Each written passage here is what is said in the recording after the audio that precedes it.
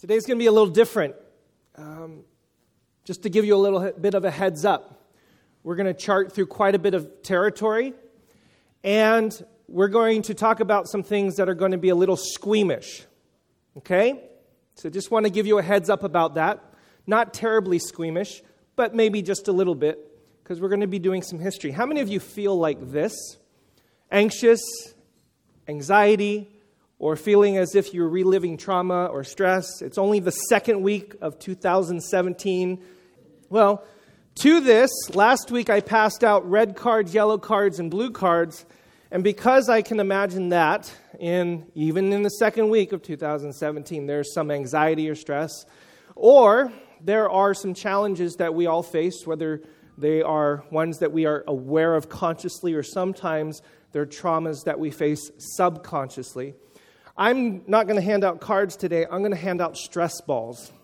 So, everybody gets a stress ball today.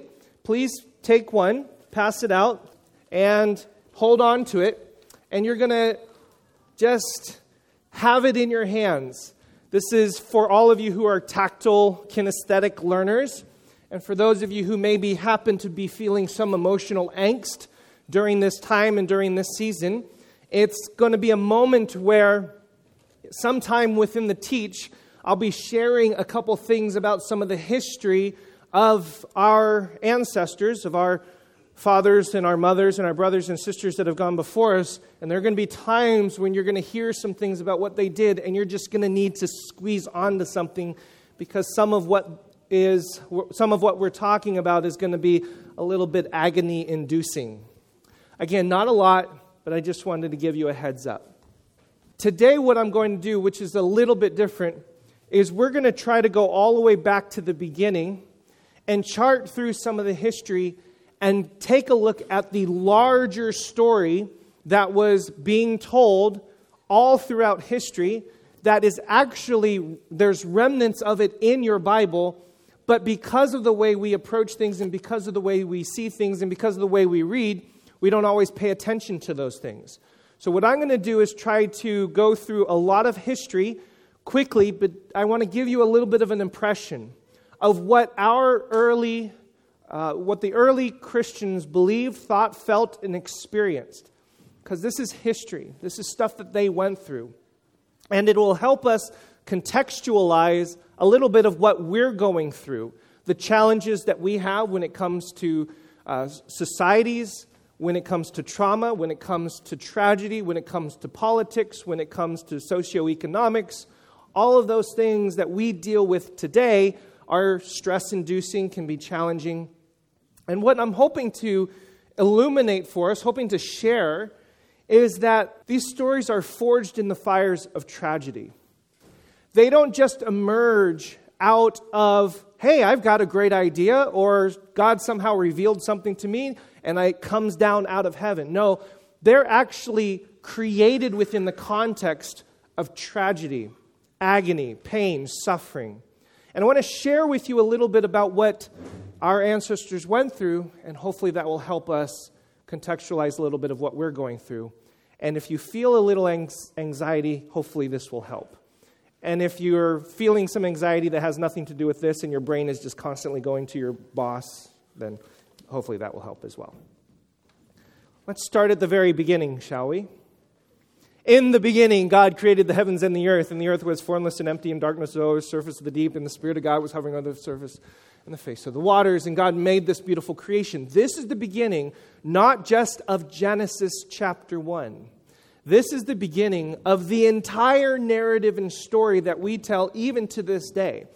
And part of the reason why we're doing the exercise we're doing today is because we often, in our modern discussions and devotional times, in our quiet times, in our faith walks and journey, we don't recall this frequently enough. So we need to remind ourselves that the beginning of our story is a story about creation and about how God created every single one of us in His image and in His likeness, breathed life into us, set us into a beautiful garden, and called us to care for it, to serve it, to protect it. And this was a beautiful thing.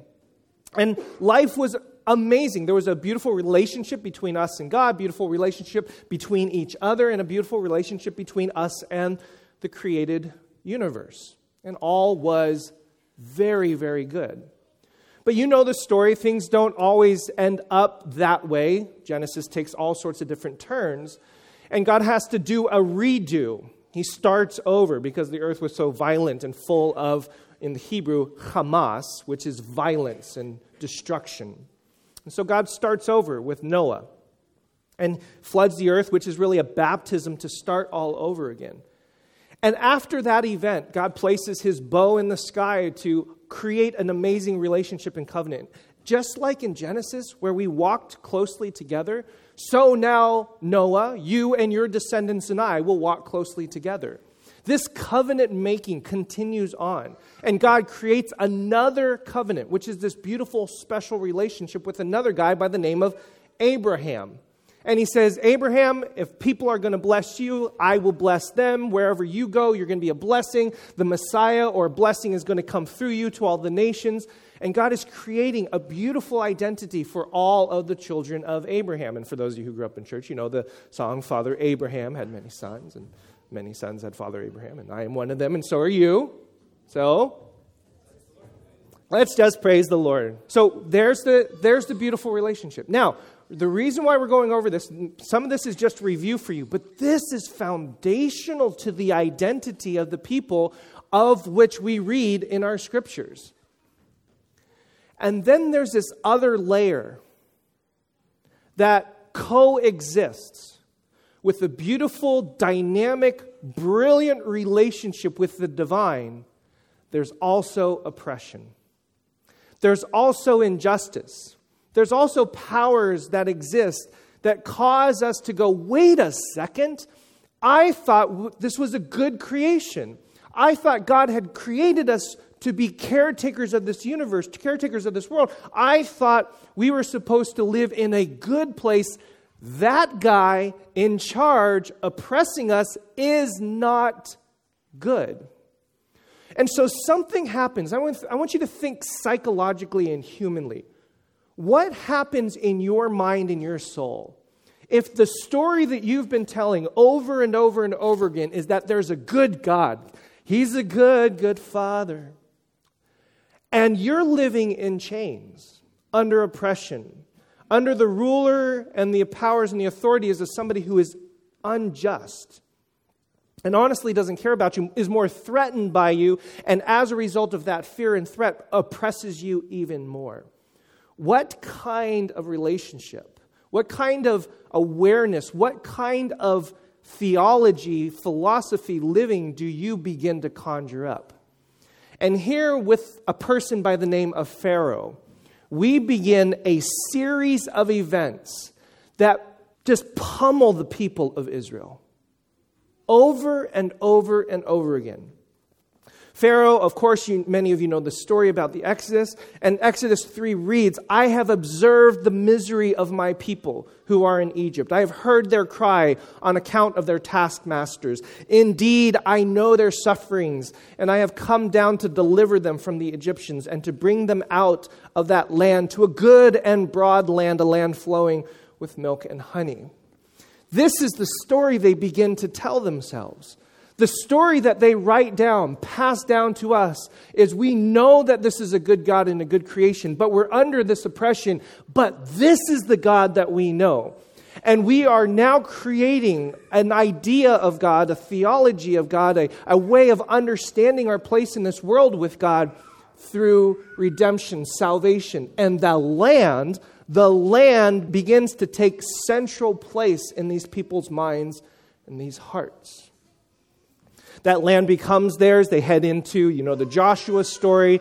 And slowly over time, through conquest and a couple wars, which is complicated, of course, they establish their place.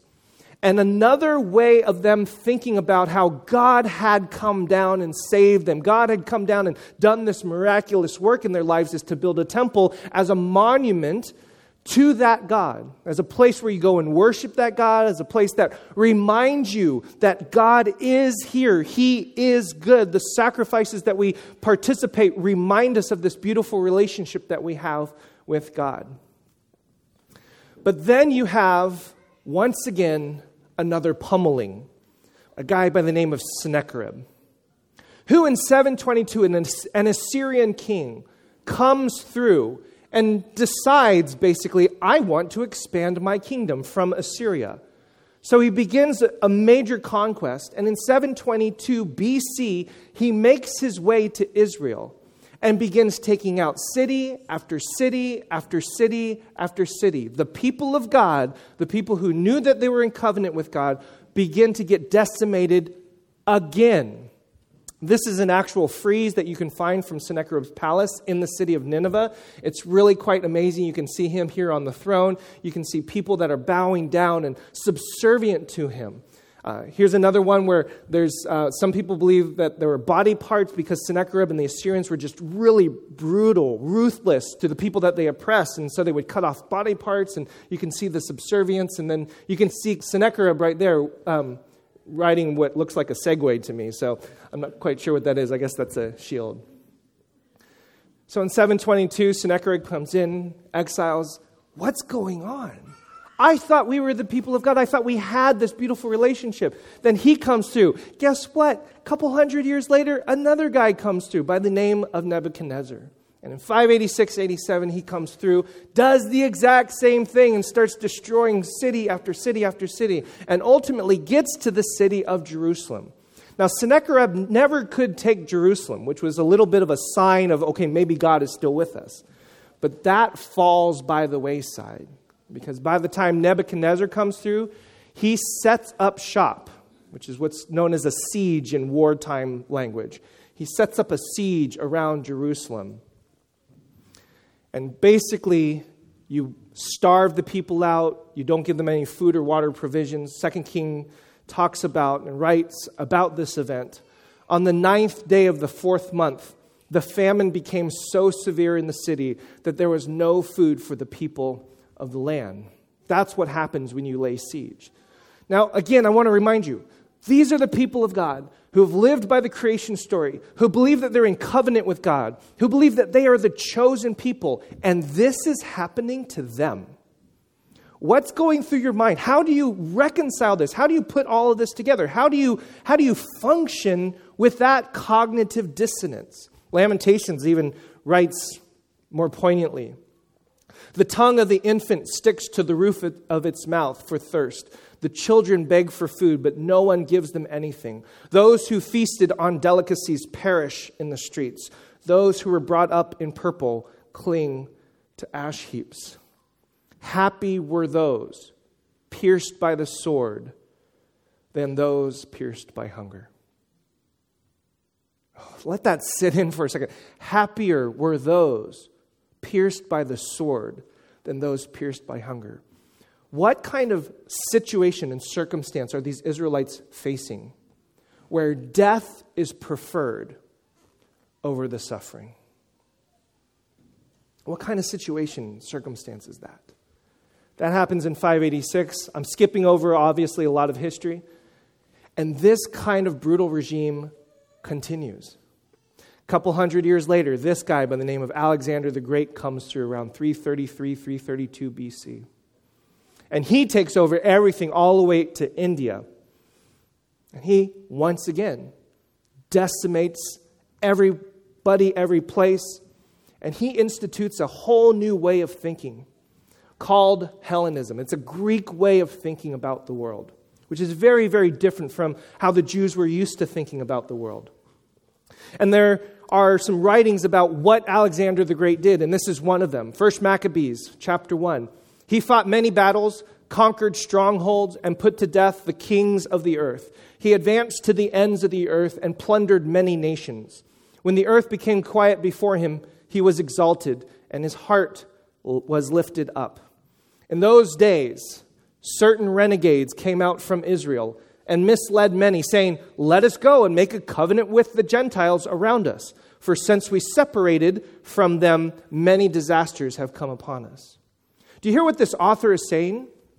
The people of God, in covenant with Yahweh, their God, the beautiful, relational, intimate God that had brought them out of the horrid place of Egypt, those people now are saying, let's go make a covenant with Alexander the Great's folks. Why? Because if we don't buddy up to them, then bad things are going to happen to us. And this author of Maccabees is going to say, what are we doing? Why are we doing this?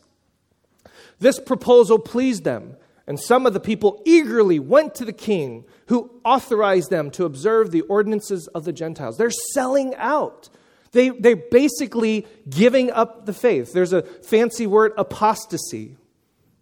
Forget following Yahweh. Forget following this God that we've been following this entire time. Let's get into this. So they built a gymnasium in Jerusalem according to Gentile custom and removed the marks of circumcision. Now squeeze your stress ball. And abandoned the holy covenant. They joined with the Gentiles and sold themselves to do evil. There's this tension that is now arising when these foreign powers and these foreign governments come in to provide oppression. What do? Do you sell out? Some of them did. Do you maintain strong? Some of them did. What I want you to feel is there is this constant tension of believing that you are loved, blessed, favored by God, chosen by God, and yet having to live under these kinds of regimes. It gets worse. Later on, after Alexander the Great dies, one of his generals takes over by the name of Antiochus Epiphanes, and he makes everything Jewish illegal. And says, if you obey Sabbath, you're done. By the way, it is now law for you to eat pork, which of course is an abomination to the Jewish people. And there's one story that I really wish I could read, but it's even squeamish for me to read. A story in 2 Maccabees about a mother and her 7 sons standing before the king. And the king is telling these Jewish boys, why don't you just eat the flesh of a swine? Why don't you just eat the flesh of a pig rather than suffer the consequences? What consequences? They put a pan over a fire, ripped the skin off of their faces and off of their backs, chopped off their limbs, and fried them to death, one by one by one. And this story is heartbreaking and just wrenching as the mother says, don't give in. Don't give up. Don't forsake this God that has saved us, that we have been so covenanted with. What would you do? Do you feel the tension? Are you feeling some anxiety, some stress?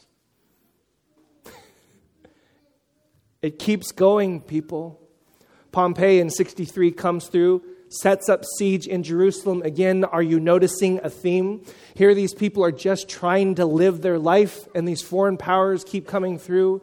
And this time when Pompey sets up, it takes about 3 months for the siege to happen. And Josephus, an ancient historian, writes this, but now all was full of slaughter, some of the Jews being slain by the Romans and some by one another. In other words, some Jews were killing other Jews for selling out.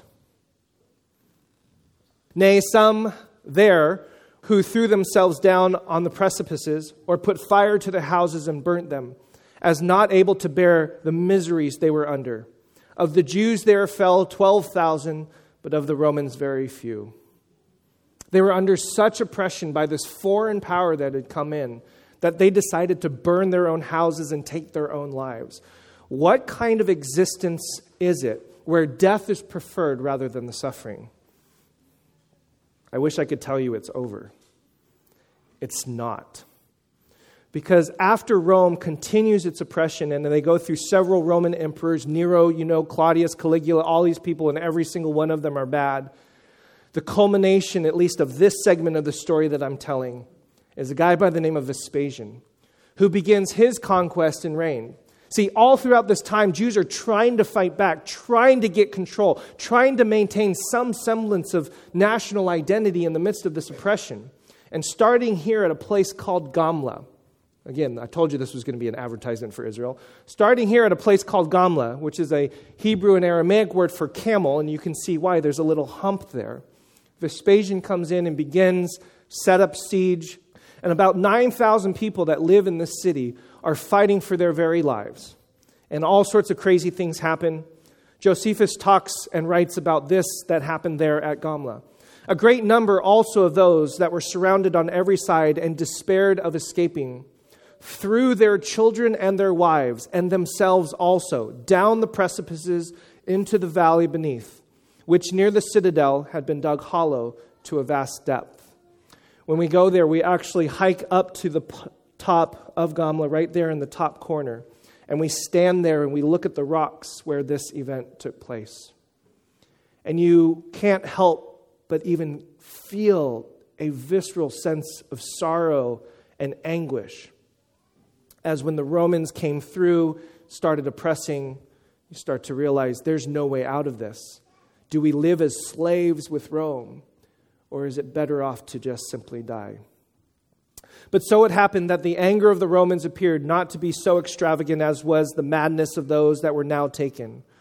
While the Romans slew but 4,000, whereas the number of those that had thrown themselves down was found to be 5,000. So according to Josephus, about 5,000 people took their lives right here in Gamla, approximately 68 A.D.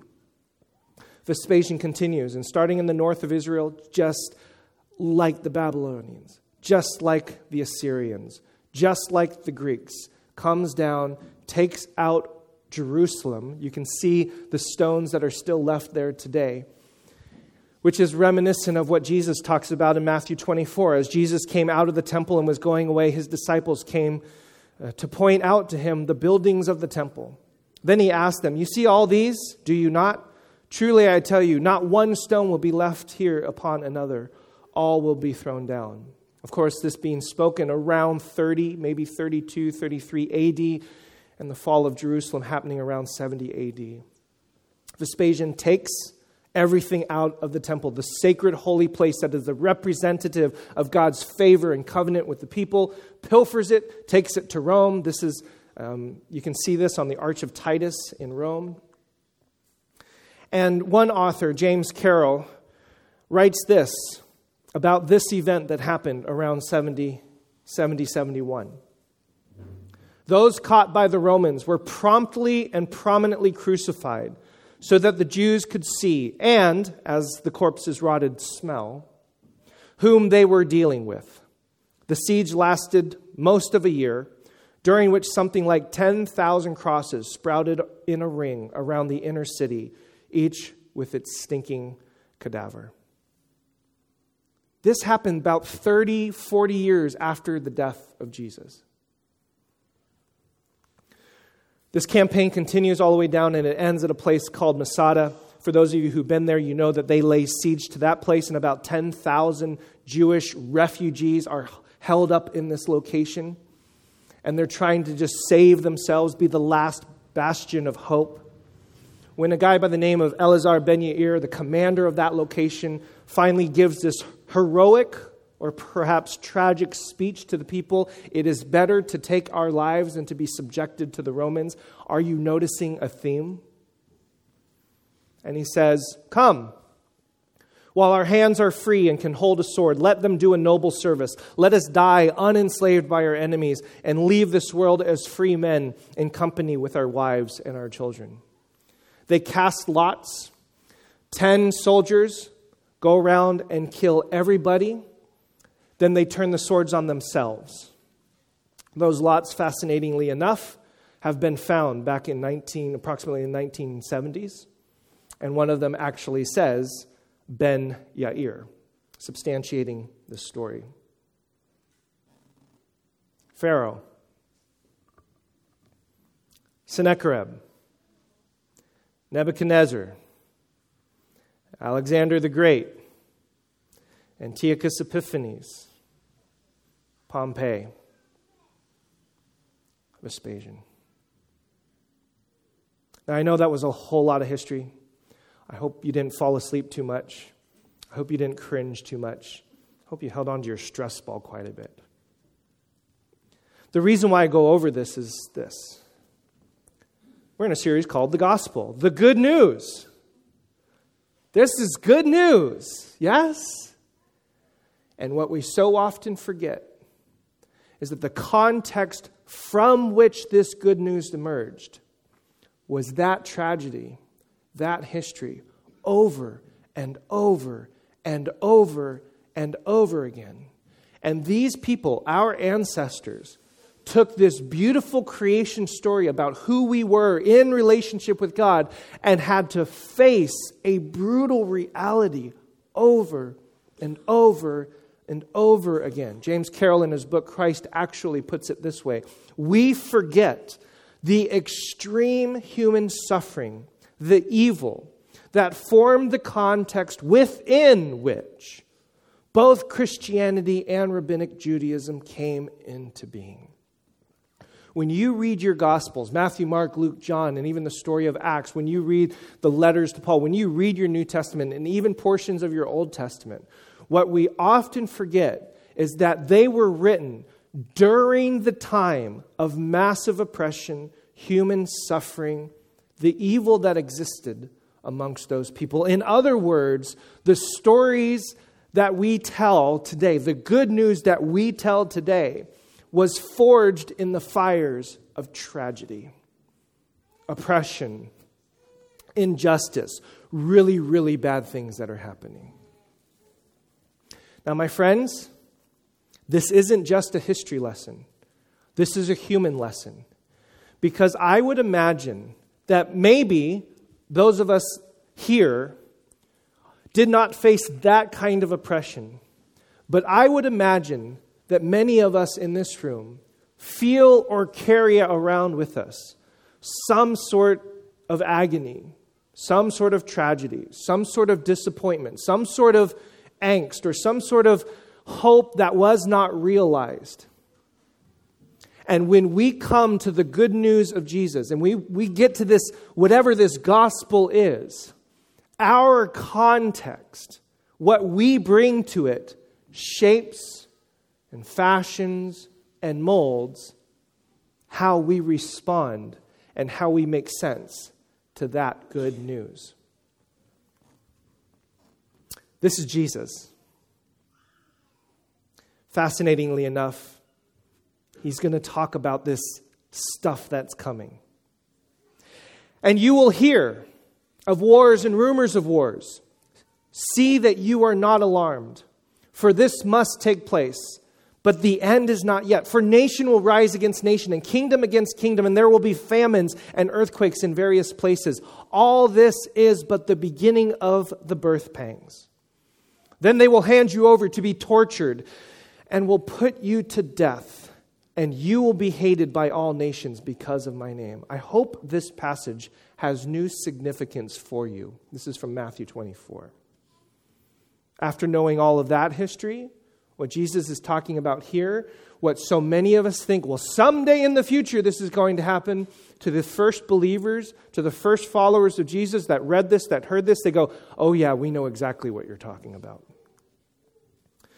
Then many will fall away, and they will betray one another and hate one another. And many false prophets will arise and lead many astray. And because of the increase of lawlessness, the love of many will grow cold. I hope you feel that, oh yeah, that makes sense to me. If I were living in that, my love would probably grow cold too. My idea of grace and humanity would probably suffer as a result of what we just went through. And here's this amazing twist and turn. But the one who endures to the end will be saved.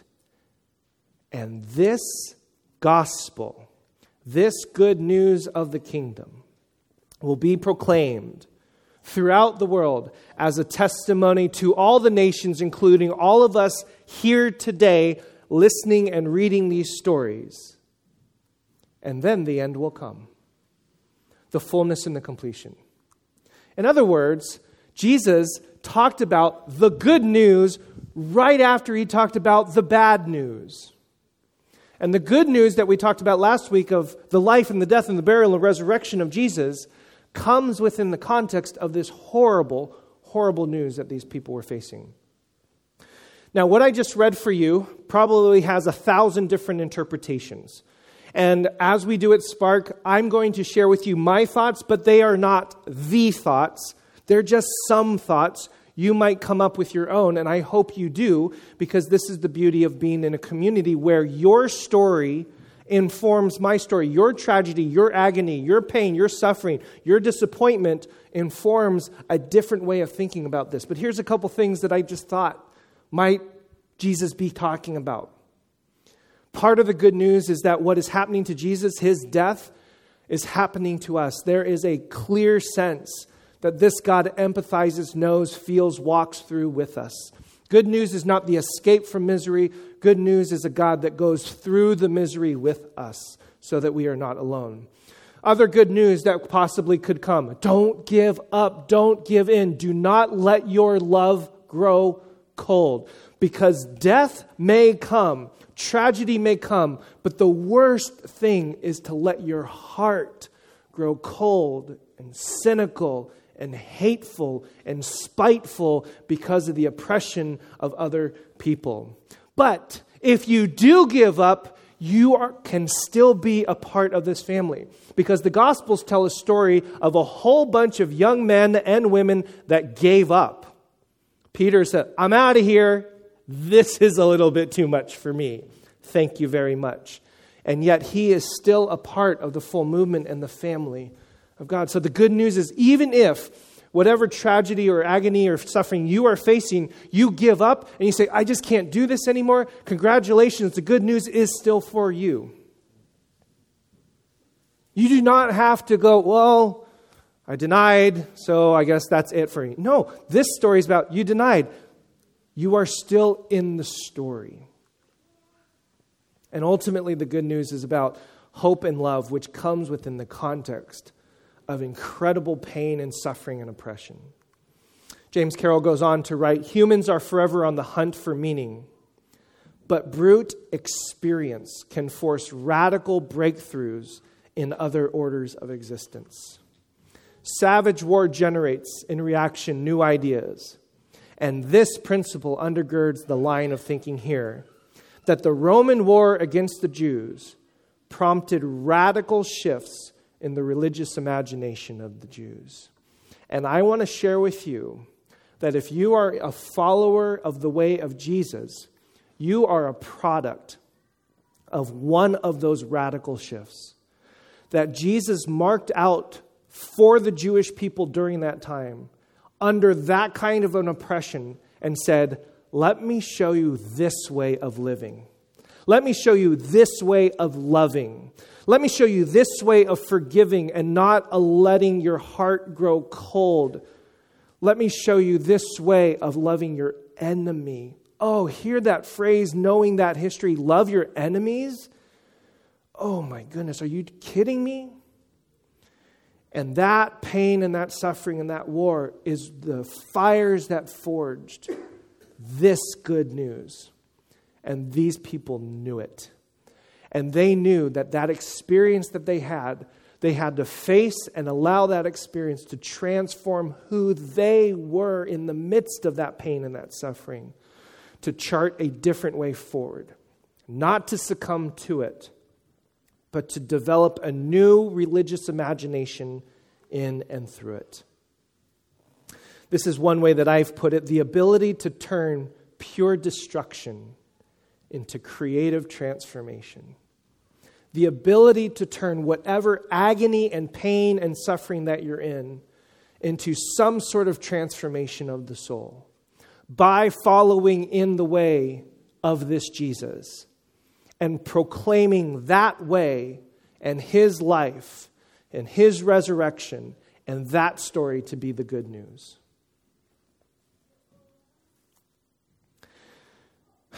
That history is their history.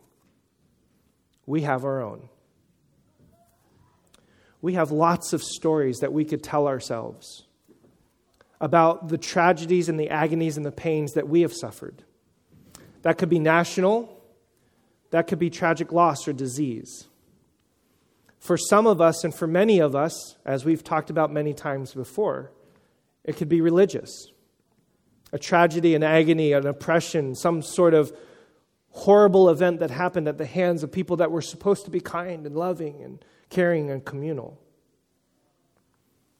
Or it could be the sinful ways and nature of this horrible humanity and how we treat one another, and the pains that you carry around with you. And my friends, the reason why we went through that entire story of all of those oppressions and all of those regimes and all of those pains and all of that history, which honestly possibly could get like, okay, what is this really all about? What it's all about is that the suffering and the pain that we have to this day has been around ever since the beginning of the gospel.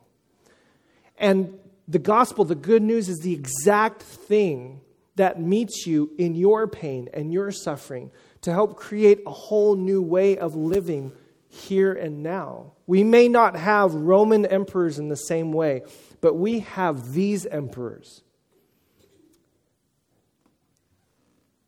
And in this bad news, we have the commission, the responsibility, and the joy of creating good news, of living good news through all of that. So my suggestion, my friends, is that part of telling this entire story in the study of our good news is to remind ourselves that they back then had the ability, somehow, I don't know how, to turn pure destruction into creative transformation. So much so that you and I are here today as inheritors of that tradition, of that good news.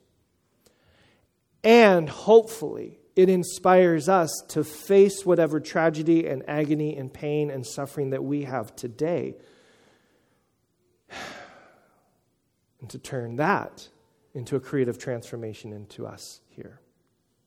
Now again, I've been very conceptual on purpose because I don't know what that's going to mean for you.